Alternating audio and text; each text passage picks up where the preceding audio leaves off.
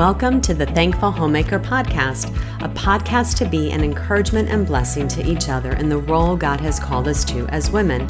I'm so thankful you stopped by, so grab yourself a coffee or tea and sit with me a bit as we talk about how God's Word impacts every area of our lives as Christian women. Hello friends, I'm Marcy Farrell from ThankfulHomemaker.com, and we're continuing on in a series here at the podcast on marriage. Last week, we talked about God's design for marriage and our role as women, and we touched briefly on the areas of submission, respect, and love, and we're going to break those each down. And today, we're going to start by seeing what God's Word has to say about loving our husbands. I struggled titling this episode, so I just borrowed it from Scripture from the Titus 2:4 passage that we are to be taught by the older women to love their husbands. So before we dig into that passage, I want to work through with you on what is love, because love is a pretty necessary factor in our marriages. If we don't have love for one another, there's going to be a lot of issues in our marriage. Without love in our marriages, they're going to be difficult to endure. Any problems in the marriage will be difficult to overcome. And as time goes on, when we live in a relationship where there's no love, the relationship is going to begin to fall apart. We're not going to like each other very much or have any desire to be near one another, and it's just a bad place to be. God's Word is clear on the importance of love in all our relationships, and this would really hold to our marriages. We see in our most familiar passage, Matthew 22:37-40 states, "And he said to him, you shall love the Lord your God with all your heart and with all your soul and with all your mind. This is the greatest and first commandment, and a second is like it. You shall love your neighbor as yourself. On these two commandments depend all the law and the prophets." So we stated last week that our husbands are our closest neighbors. When love is talked about, do we really understand what it truly is, or what it means when God commands us to love our neighbor as ourselves? Okay, we obviously married our spouse because we love them, and they loved us. And now that we've been married a bit, we can find ourselves acting very unloving at times, or maybe a lot of times, sadly, and wondering what happened. We can't exhaustively cover today what real love is, but I do desire to work through on what God's Word says, because He's given us a clear idea on what real love is in His Word. So let's look at a few passages of Scripture together, and obviously there's tons of them to look through, but I'm going to grab a handful here to really see what love is and what it isn't. So Proverbs 10:12 says, "Hatred stirs up strife, but love covers all offenses." When two people hate each other, they can hardly work or live together. Love in our relationships doesn't dwell on the other's faults. It, quote, covers them. This Hebrew word here used for cover is kasah. It also means to conceal or forgive. And the word in Proverbs 10:12 for cover is kasah. And it's the same word used for the word overwhelms in Proverbs 10 verses 6 and 11. And in those verses, it's talking about a wicked one's words are covered over with violence. But in Proverbs 10:12, a righteous person covers up wrongs by forgiving the wrongdoers. The same image is here in 1 Peter 4:8, and it's cross-referenced to Proverbs 10:12. So 1 Peter 4:8, which is one we're all familiar with, "Above all, keep loving one another earnestly, since love covers a multitude of sins." The amplified version of the scriptures for 1 Peter 4:8 states it as, "Above all things, have intense and unfailing love for one another, for love covers a multitude of sins, forgives and disregards the offenses of others." So where love abounds for another, their offenses are quickly and frequently overlooked and forgotten. This type of enduring love shows that we are living in light of the eternal. Only hearts that have been changed by the gospel can generate this type of love. We've been loved by Christ, and we now can delight to love others even when it's hard. I've heard it said that love is a virtue that throws a cloak of silence over what is displeasing in another person. This gives us a picture of love covering things with a cloak of love. So 2 quotes that I just want to share from just comments on this particular verse, and one of them was from Wayne Grudem. He said, "Where love abounds in a fellowship of Christians, many small offenses and even some large ones are readily overlooked and forgotten. But where love is lacking, every word is viewed with suspicion. Every action is liable to misunderstanding and conflicts about to Satan's perverse delight." And John MacArthur, this is a great quote because I'm just going to read it and then you'll hear it. Sorry. I'm thinking ahead of myself here. John MacArthur says regarding 1 Peter 4:8, "It is the nature of true spiritual love, whether from God to man or Christian to Christian, to cover sins.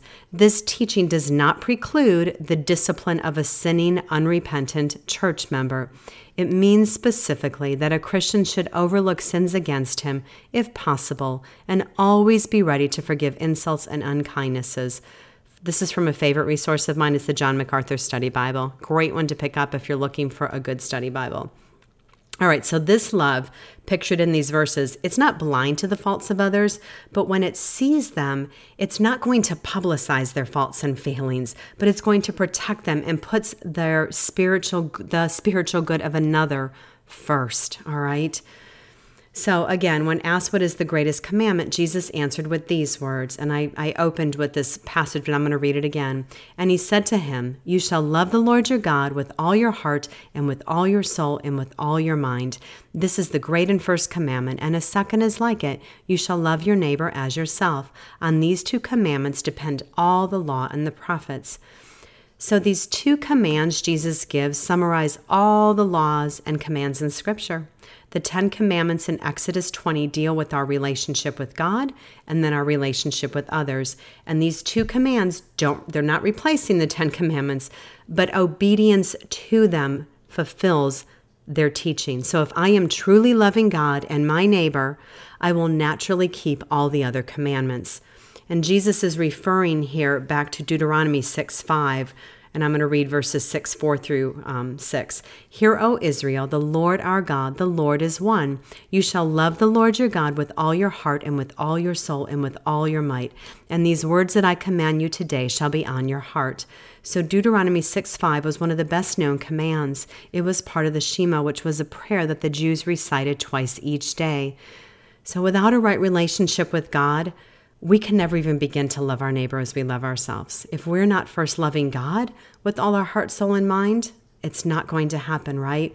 To have peace and a right relationship with God, we first need to be reconciled to God, which means we need to know and understand and respond to the gospel. And the gospel means good news. And I don't know about you, but I like good news, right? So what is the good news we need to know?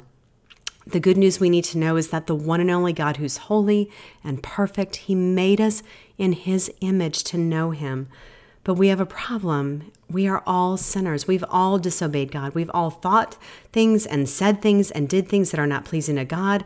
Our unloving attitudes are sin, and our sin separates us from God. We must be perfect to please God. And we can't achieve that. None of us is perfect. We all deserve to be separated from God forever in hell because of our sins.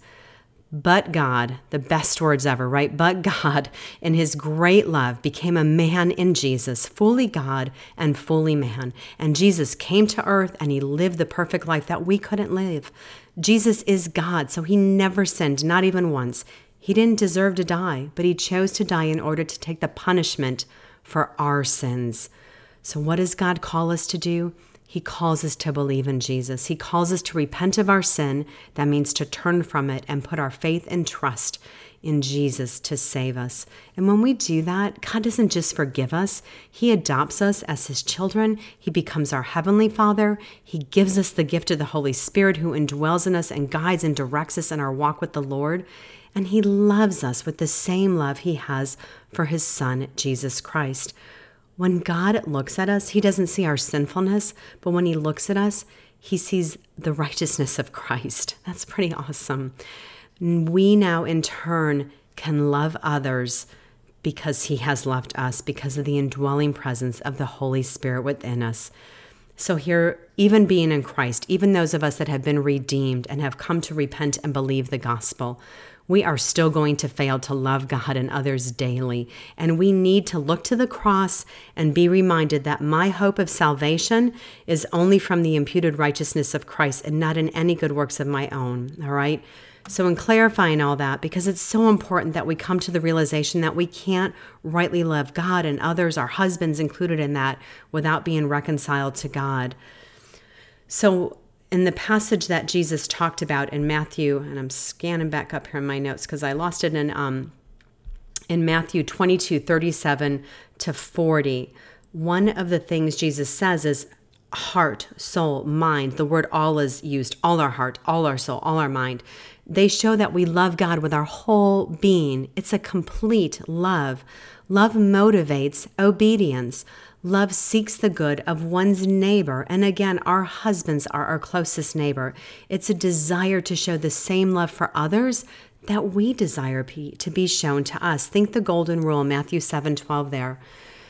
We're going to get lost in the needs of others. We're going to seek their best. A total love for God and a sensitive love for others is the essence of a life that pleases God. Love God and love others. Love your husband with an agape love, which brings me to my last verses to use to define love. And before I do that, I want to share some other scriptures that would be good to review on your own. Read them, meditate on them, ask yourself yourself these two questions really that I'm going to give. I've taken them from my Give Me Jesus journal, but they really originally came from Jen Wilkin in her studies. So as you read and you study and meditate on a passage and work through it, ask yourself, what have you learned about God from this passage? And in light of that, how does this change the way I live? Or, because of today's episode, how does this change the way I love others or how I love my husband? So I'm going to put those in the show notes, so don't feel you have to write those down. So they'll be there. And I'm going to put all these verses in the show notes too, okay? But when you're reading the verses that I give you, and this is the case with any, always read a bit before and after the verses. Maybe you can read the whole chapter that it's from so you can get the full context of them. Your Bible is the best tool that you have to study your Bible. As we read God's word and we meditate on it, our minds are renewed, just as it tells us in Romans 12:1 and 2. We need to spend time in the word, and truly I say daily, because it's a book that's alive and it's how we learn about who God is, and in light of who he is, who he calls us to be. All right, so here's my list of verses. Obviously, the first couple that we went through, 1 Peter 4:8, Proverbs 10:12, and then Matthew 22, and I already forgot, 37 to 40, I believe it is, sorry. And I want to add to that list about loving one another is Romans 13:8 through 10, Galatians 5:13 to 15, Romans 14:14 to 15, Ephesians 5:25, 1 Thessalonians 4:9 and 10, 1 Timothy 1:5, Titus 2:3 through 4, and this particular one we're going to work through on this session yet, 1 John 3:16 to 18, and James 2:15 to 16. And I've gathered these verses from a really helpful resource, and I have read through and worked through all of them from a favorite biblical counselor of mine called Wayne Mack. It's from his book. It's called Preparing for Marriage God's Way, and it's an excellent resource to work through for couples preparing for marriage, but it's really talking about any season of your life in marriage. So it's for before and after the wedding. I'm going to link to that in the show notes too, but two more of his books that I recommend for marriage are, one is called Strengthening Your Marriage, and then another one that's good to read is called Sweethearts for a Lifetime. And that's a sweet one to read together as a couple. Strengthening Your Marriage is a little more like a workbook. You're going to work through it. And so is this Preparing for Marriage God's Way. It's a great one to work through if you're counseling a young couple to be married, or if you are newly married yourself with your husband to go through. But Sweethearts for a Lifetime, his book, is just a good read together as a couple to go through, somewhat as a devotional, but really it's more of a study. Okay, so we can't talk about real love without this passage in 1 Corinthians 13, right? I'm going to read the whole chapter for context, and I think it's good to just hear it. So I'm starting in verse 1 all the way to verse 12. If I speak in the tongues of men and of angels, but have not love, I am a noisy gong or a clanging cymbal. And if I have prophetic powers and understand all mysteries and all knowledge, and if I have all faith so as to remove mountains, but have not love, I am nothing. If I give away all I have, and if I deliver up my body to be burned, but have not love, I gain nothing. Love is patient and kind. Love does not envy or boast. It is not arrogant. or rude. It does not insist on its own way. It is not irritable or resentful. It does not rejoice at wrongdoing, but rejoices with the truth.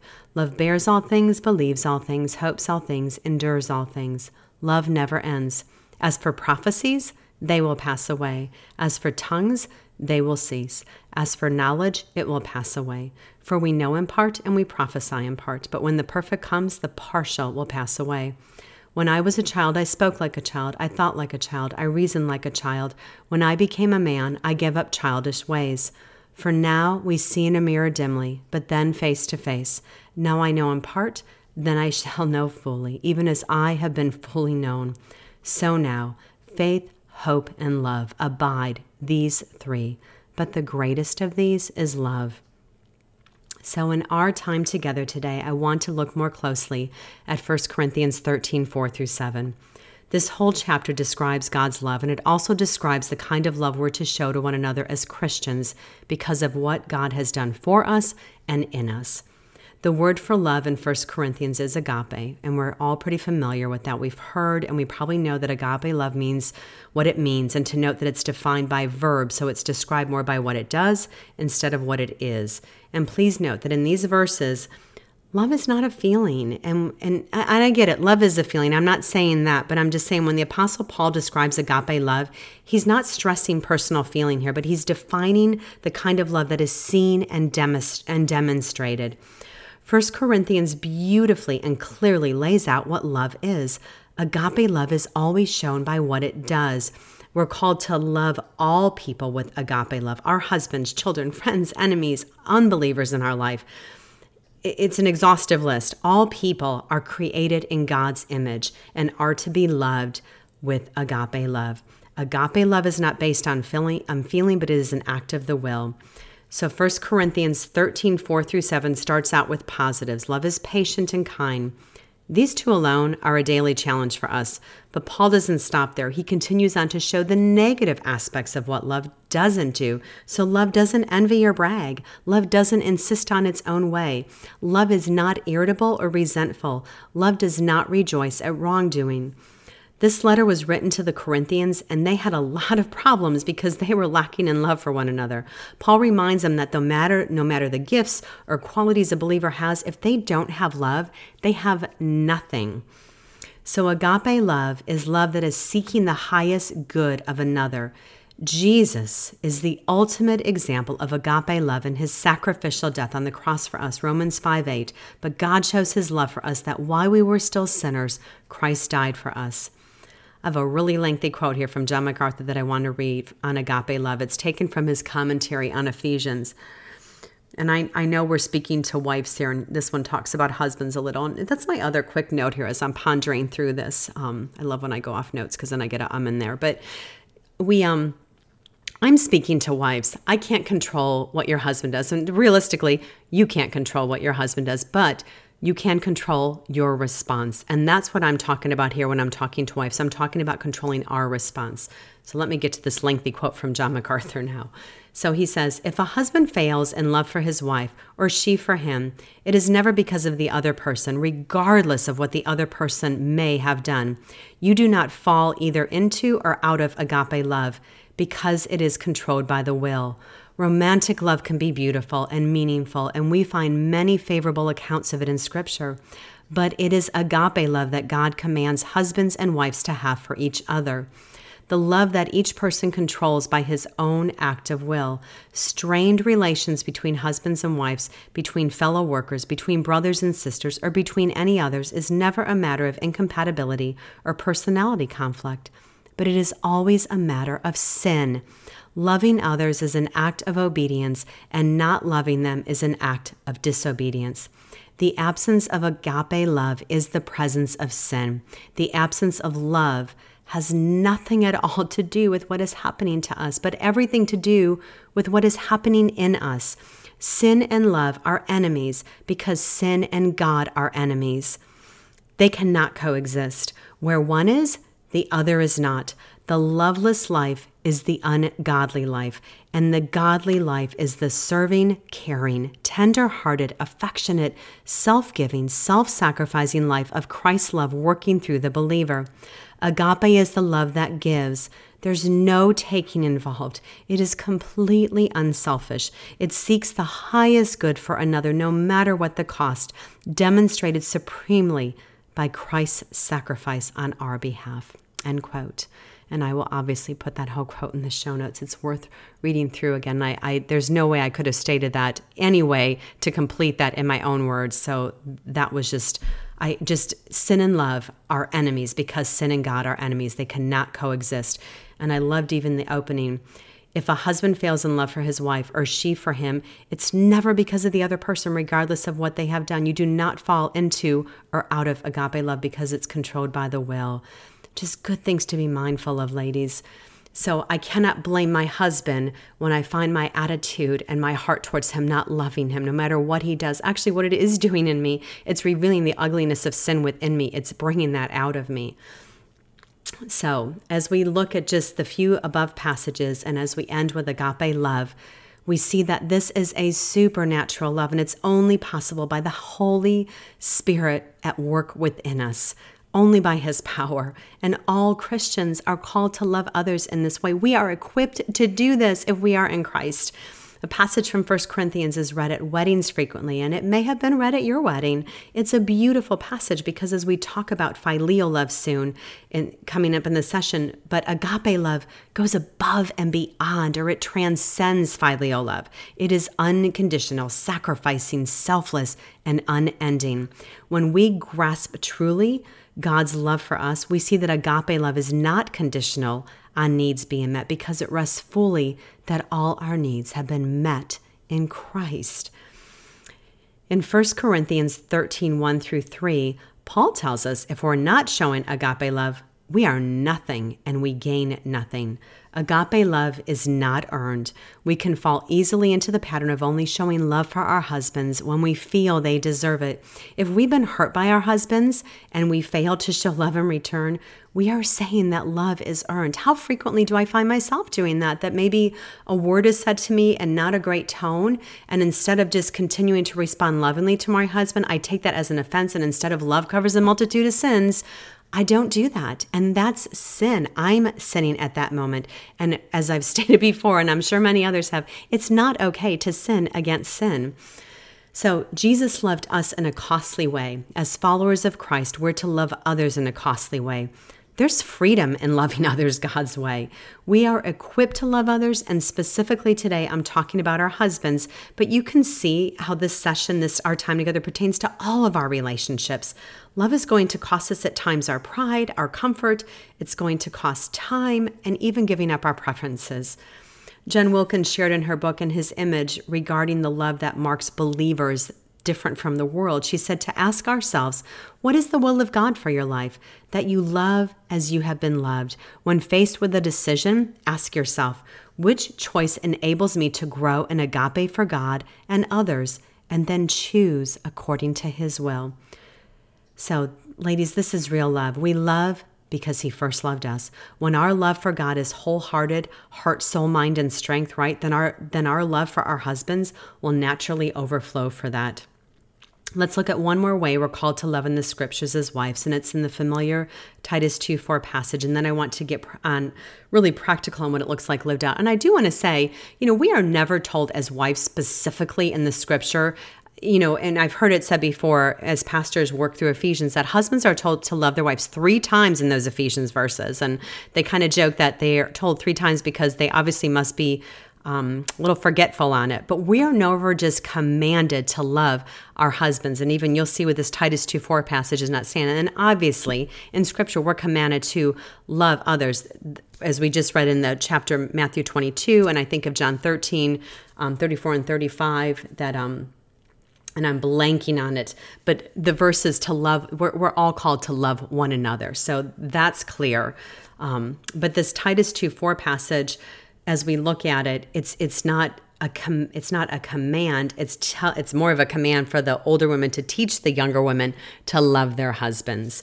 So let's take a look at this together. Let me read Titus 2:3-4 now that I just got off my little rabbit trail there. But all right, older women likewise are to be reverent in behavior, not slanderers or slaves to much wine. They are to teach what is good, and so train the young women to love their husbands and children, to be self-controlled, pure, working at home, kind, and submissive to their own husbands, that the word of God may not be reviled. Don't ever forget that last part of the verse there, that the word of God may not be reviled. There's a purpose to why we are to live this out. All right, so take a moment with me, ladies. Really, remember back to the early days of your marriage, right? You love to see your husband's face, to hear his voice, to feel his touch, to hold his hand, to be near him, to just delight in long, sweet conversations. You know what? To delight just sitting next to him and doing nothing, right? Laughing together, taking long walks, sending love notes back in the day when my husband and I were dating. That was back in the day before really email and stuff going on. But sweet phone calls and all the other gifts that let you know you were loved and cherished by each other. Nobody had to tell you to delight and cherish that man, right? So now we fast forward, okay? And all of a sudden life happens, right? Your days are busy. There's so many areas calling for your time and attention. There's children to care for and to love, and there's homes to clean and bills to pay and meals to cook and piles of laundry and dishes and ministry work to be done. And we are also now a bit more aware of the faults of our husband. And on the flip side, hopefully, we're more aware of our own faults and weaknesses too.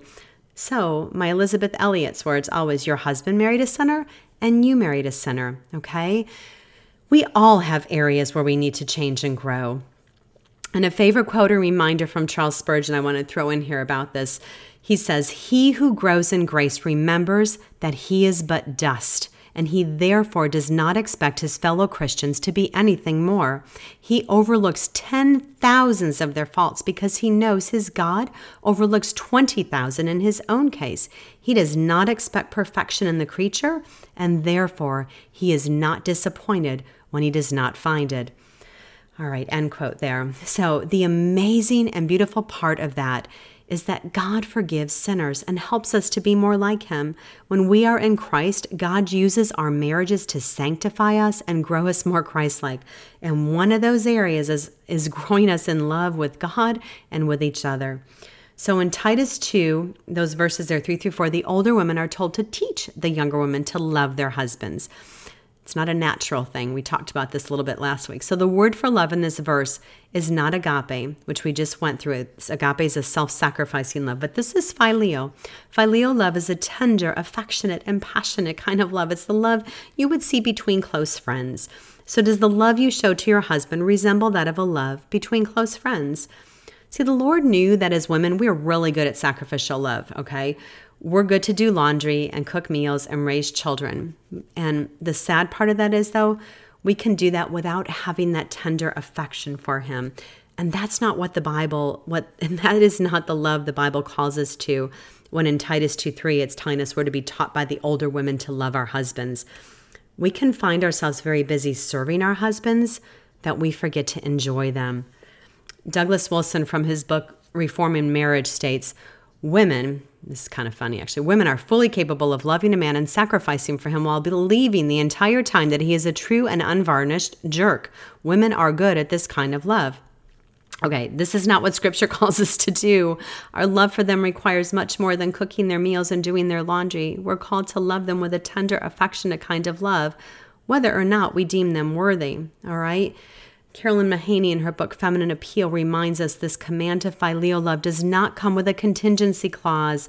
She reminds us this verse does not say, quote, have the older women teach the young women how to love their husbands if they have godly character, or if they are deserving this kind of love, or if they change. And I'm going to add, if they are believers. We are to love regardless of their response. It is an unconditional love, and it needs to come from a right heart attitude, not just the physical action.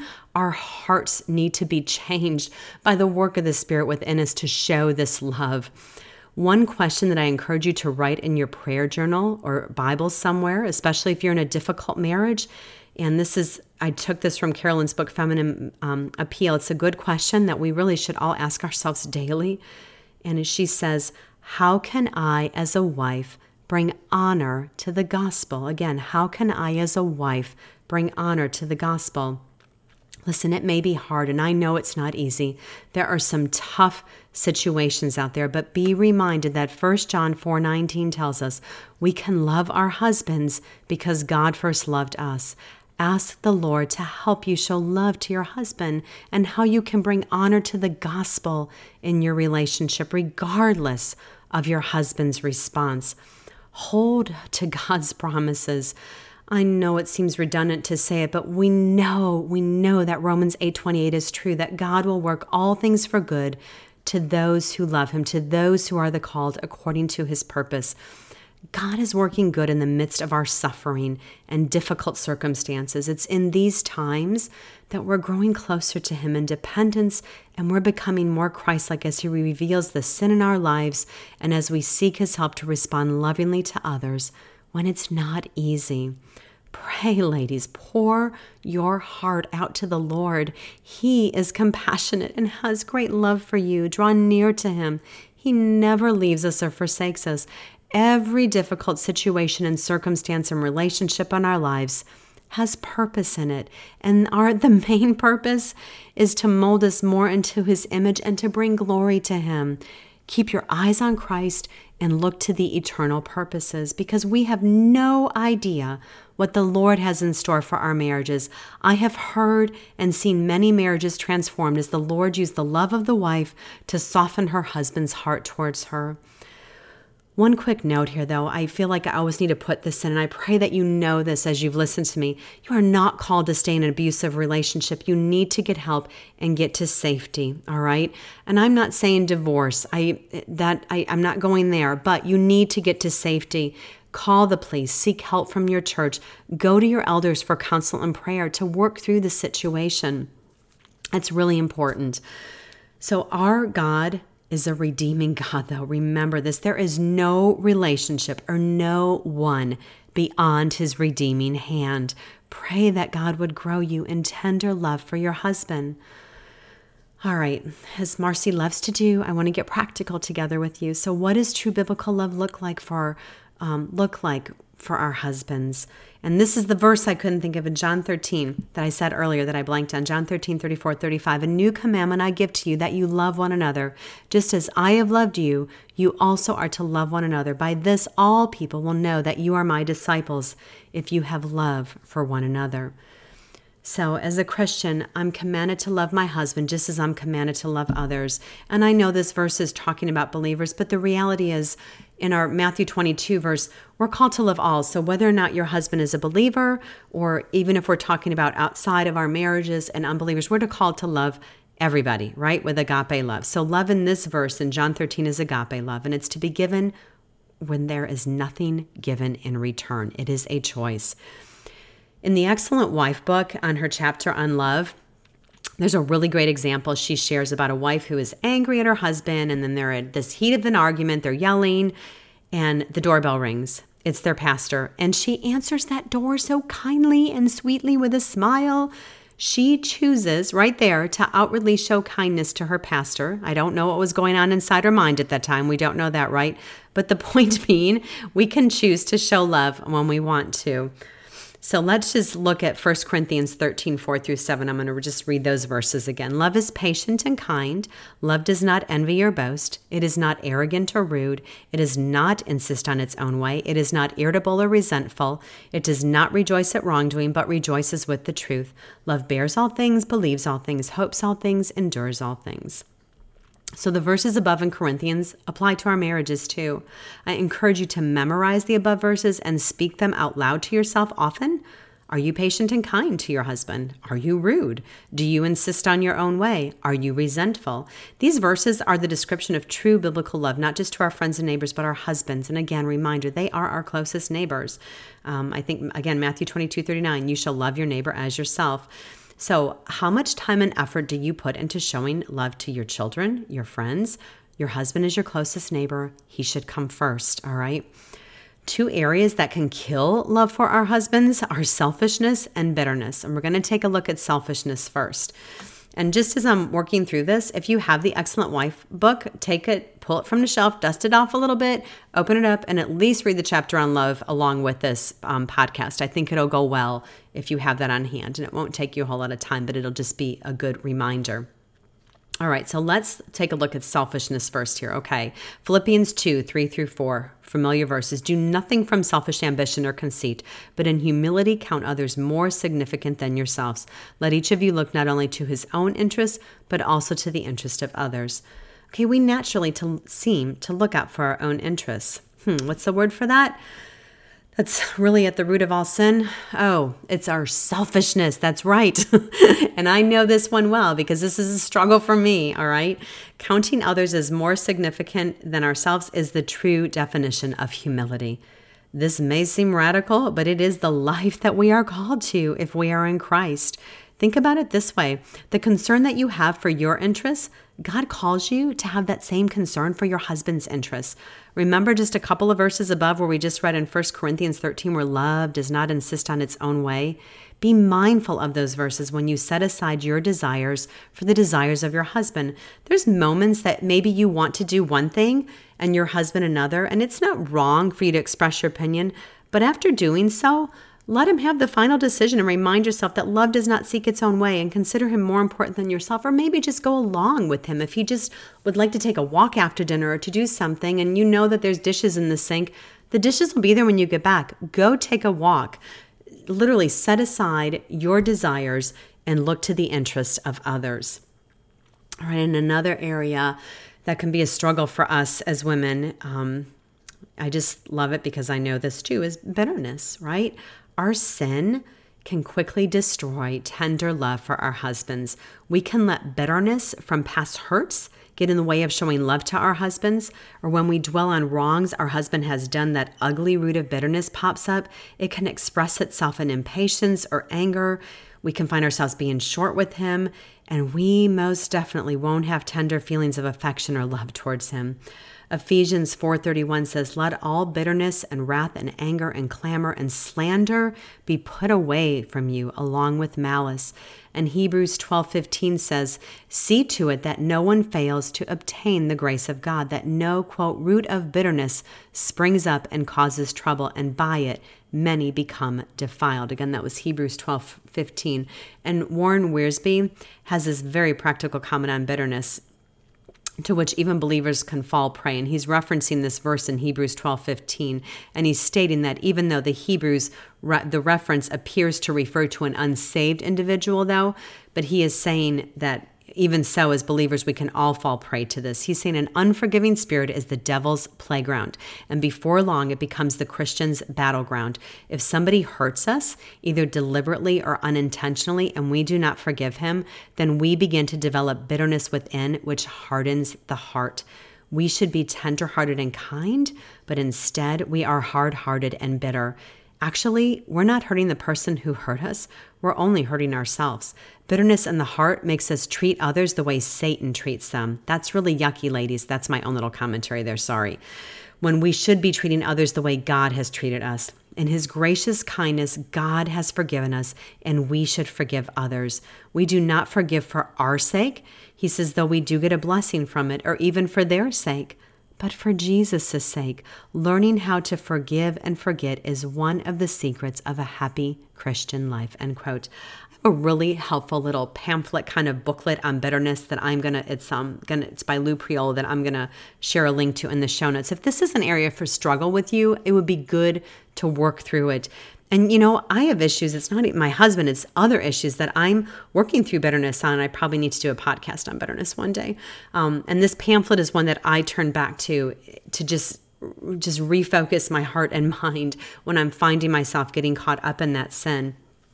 And another great tip here from the Excellent Wife, she says, instead of thinking, how can I get love? Think, how can I show love?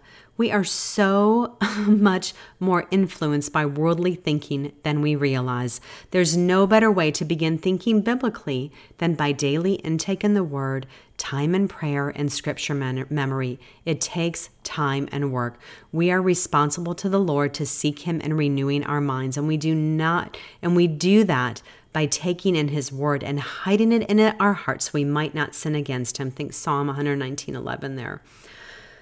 Okay, so how do we put on love? Colossians 3:12-14 tells us, "Put on then as God's chosen ones, holy and beloved, compassionate hearts, kindness, humility, meekness, and patience, bearing with one another, and if one has a complaint against another, forgiving each other, as the Lord has forgiven you, so you also must forgive. And above all these, put on love, which binds everything together in perfect harmony." So putting on and showing true biblical love to your husband, it benefits your marriage, it benefits your children, and it honors the Lord. I'm going to share some good counsel from Elizabeth Elliot. I shared this quote last week, but I want to share it again because I think it's really good. So just listen to my repetitiveness. Your guys are going to be like my children here who hear me repeat things like over and over again.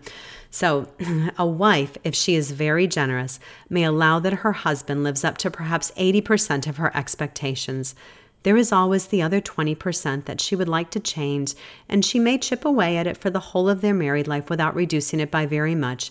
She may, on the other hand, simply decide to enjoy the 80%, and both of them will be happy, end quote.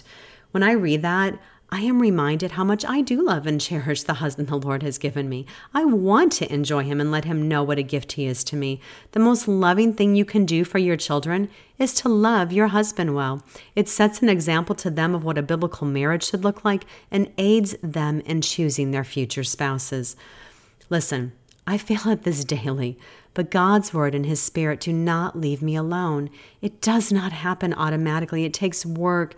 And because of my love for the Lord and for my husband, I will continue to work hard at it and let the Lord work in and through me to accomplish all things for His glory. We can make all the excuses that we want, but I'm not helping you as a sister in the faith by leaving us in our sinfulness. One of our callings as Christians is to spur one another on to love and good deeds. So let's roll up our sleeves, let's get in the Word of God, spend time in prayer, and let His Word renew our thinking and put on love for our husbands. So what are some ways we can put on love? And I encourage you, memorize 1 Corinthians 13:4-7, and write down each description of love from the verses and see which areas you need to seek help from the Lord to change in. So below is a description of love from the verses in 1 Corinthians 13 with a brief definition and challenge after each one. I'm sharing my list with you to get you started. So this is just an example.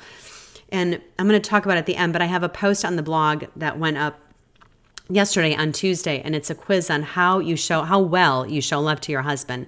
And it's really walking us through 1 Corinthians 13:4-7. I highly, highly encourage you to maybe just copy the questions and print them out and spend some time with it. So let me start with my list here. So practically, this is what I would maybe look at. Love is patient. To me, I see that it never tires of waiting. Love is kind. It means to be friendly and generous and warm towards my husband. Love does not envy, that I want to desire and promote the good of my husband, to be happy with his successes. Love does not boast, to praise my husband and not myself, to take the time to listen to him instead of waiting to get a word in edgewise. Love is not arrogant. Listen to his opinions and remember to not be a know-it-all. Arrogance is a lack of respect for another person and that we're ignoring how they would feel and we assert our own decisions in there. Love is not rude. I heard a saying, I don't know that it's biblical, but I like it. I think it can be biblical. If you're right, but you're rude, then you're wrong. I know we may have hard things to say biblically at times, but we can still say it in a very tactful and loving and gentle way. So do you find yourself being sarcastic with your husband even? Or love does not insist on its own way. Can I be flexible and pay attention to when I'm being self-centered in a situation, that I would be aware of that?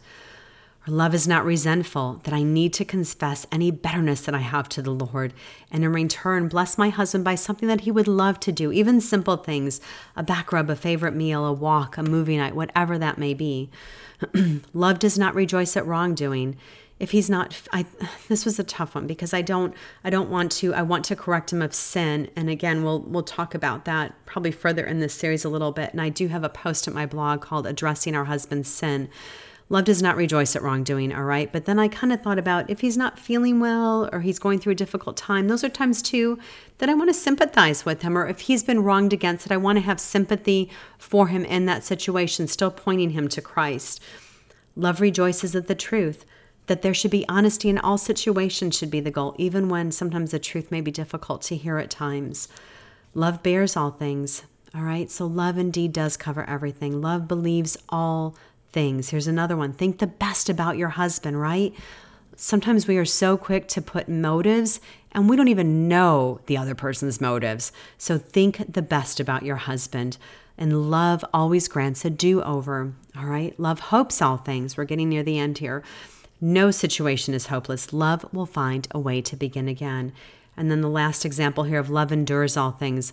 Love never gives up on anyone or quits. And one helpful tip I heard and practiced when we were memorizing this passage in our church was to take the word love out and put Jesus in the place of love because he is the ultimate example of what love is. So let me read 1 Corinthians 13, 4-7 with the word Jesus in there. Jesus is patient and kind. Jesus does not envy or boast. Jesus is not arrogant or rude. Jesus does not insist on his own way. Jesus is not irritable or resentful. Jesus does not rejoice at wrongdoing, but rejoices with the truth. Jesus bears all things, believes all things, hopes all things, endures all things. That's pretty. It's a little convicting there.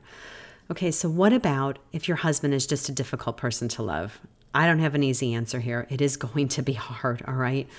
I'm not in your shoes. I get it. I don't have an understanding there. But first, you need the reminder that only Christ can meet all your needs. You will always, always be disappointed if you're putting expectations on others, even if your relationship is a good one. And secondly, sometimes we need to start by praying and asking the Lord to help us see the good qualities in our spouse. We can get so focused on the negatives and what they're not doing right. Again, think that Elizabeth Elliot quote I read again to you, the 80-20 quote, that we lose sight of the areas of growth in their lives. Repent. If you have had a critical, fault-finding, sinful spirit, ask the Lord to give you eyes to catch what they are doing right and acknowledge it.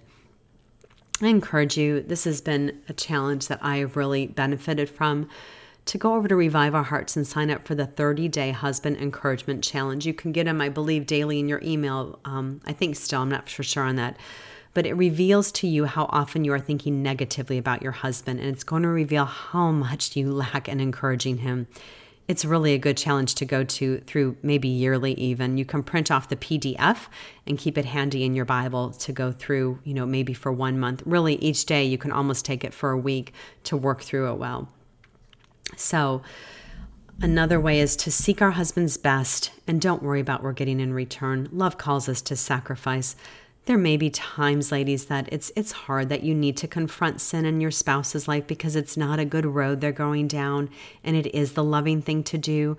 And when it is done with a heart filled with love for God and love for your spouse, because I can't guarantee that it's going to go well, all right? But when we start with love as the goal, we will be able to be seeking what is best for our spouse. No matter their response to it, our response can still be loving. The character of Christ is love, and that character should be lived out in our marriages. The Holy Spirit desires us to be more Christ-like. I pray that we would want to see this love manifested in our marriages and carried over into our families. Ask the Lord today to help you put on His love in your marriage. Not love that's based on feelings, but love that is based on the truth of God's Word. It starts first with loving the Lord with your whole heart, soul, mind, and strength. And this is impossible to do in your own strength. You must be in Christ. You must be born again. You must repent of your sins and put your faith and hope in Christ alone for salvation. God will help us to endure when the road is hard. He never leaves us or forsakes us, and He equips us to respond to the situations and circumstances and relationships, this reminder, that He allows in our lives. Romans 15:5-6 says, "May the God of endurance and encouragement grant you to live in such harmony with one another in accord with Christ Jesus, that together you may with one voice glorify the God and Father of our Lord Jesus Christ." God will encourage us and help us to endure the challenges of loving one another in our marriages. We are in this for the long haul, right till death do us part, and our God is with us.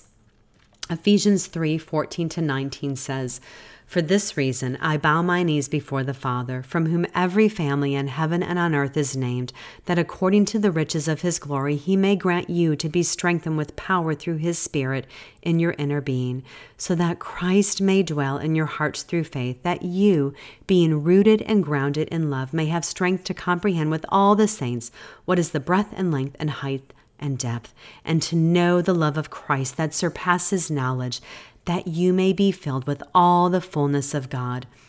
Ask Jesus to fill your heart with the knowledge of the breadth, length, height, and depth of his love for you. Pray that he would fill you with the joy of his inheritance that you have from him.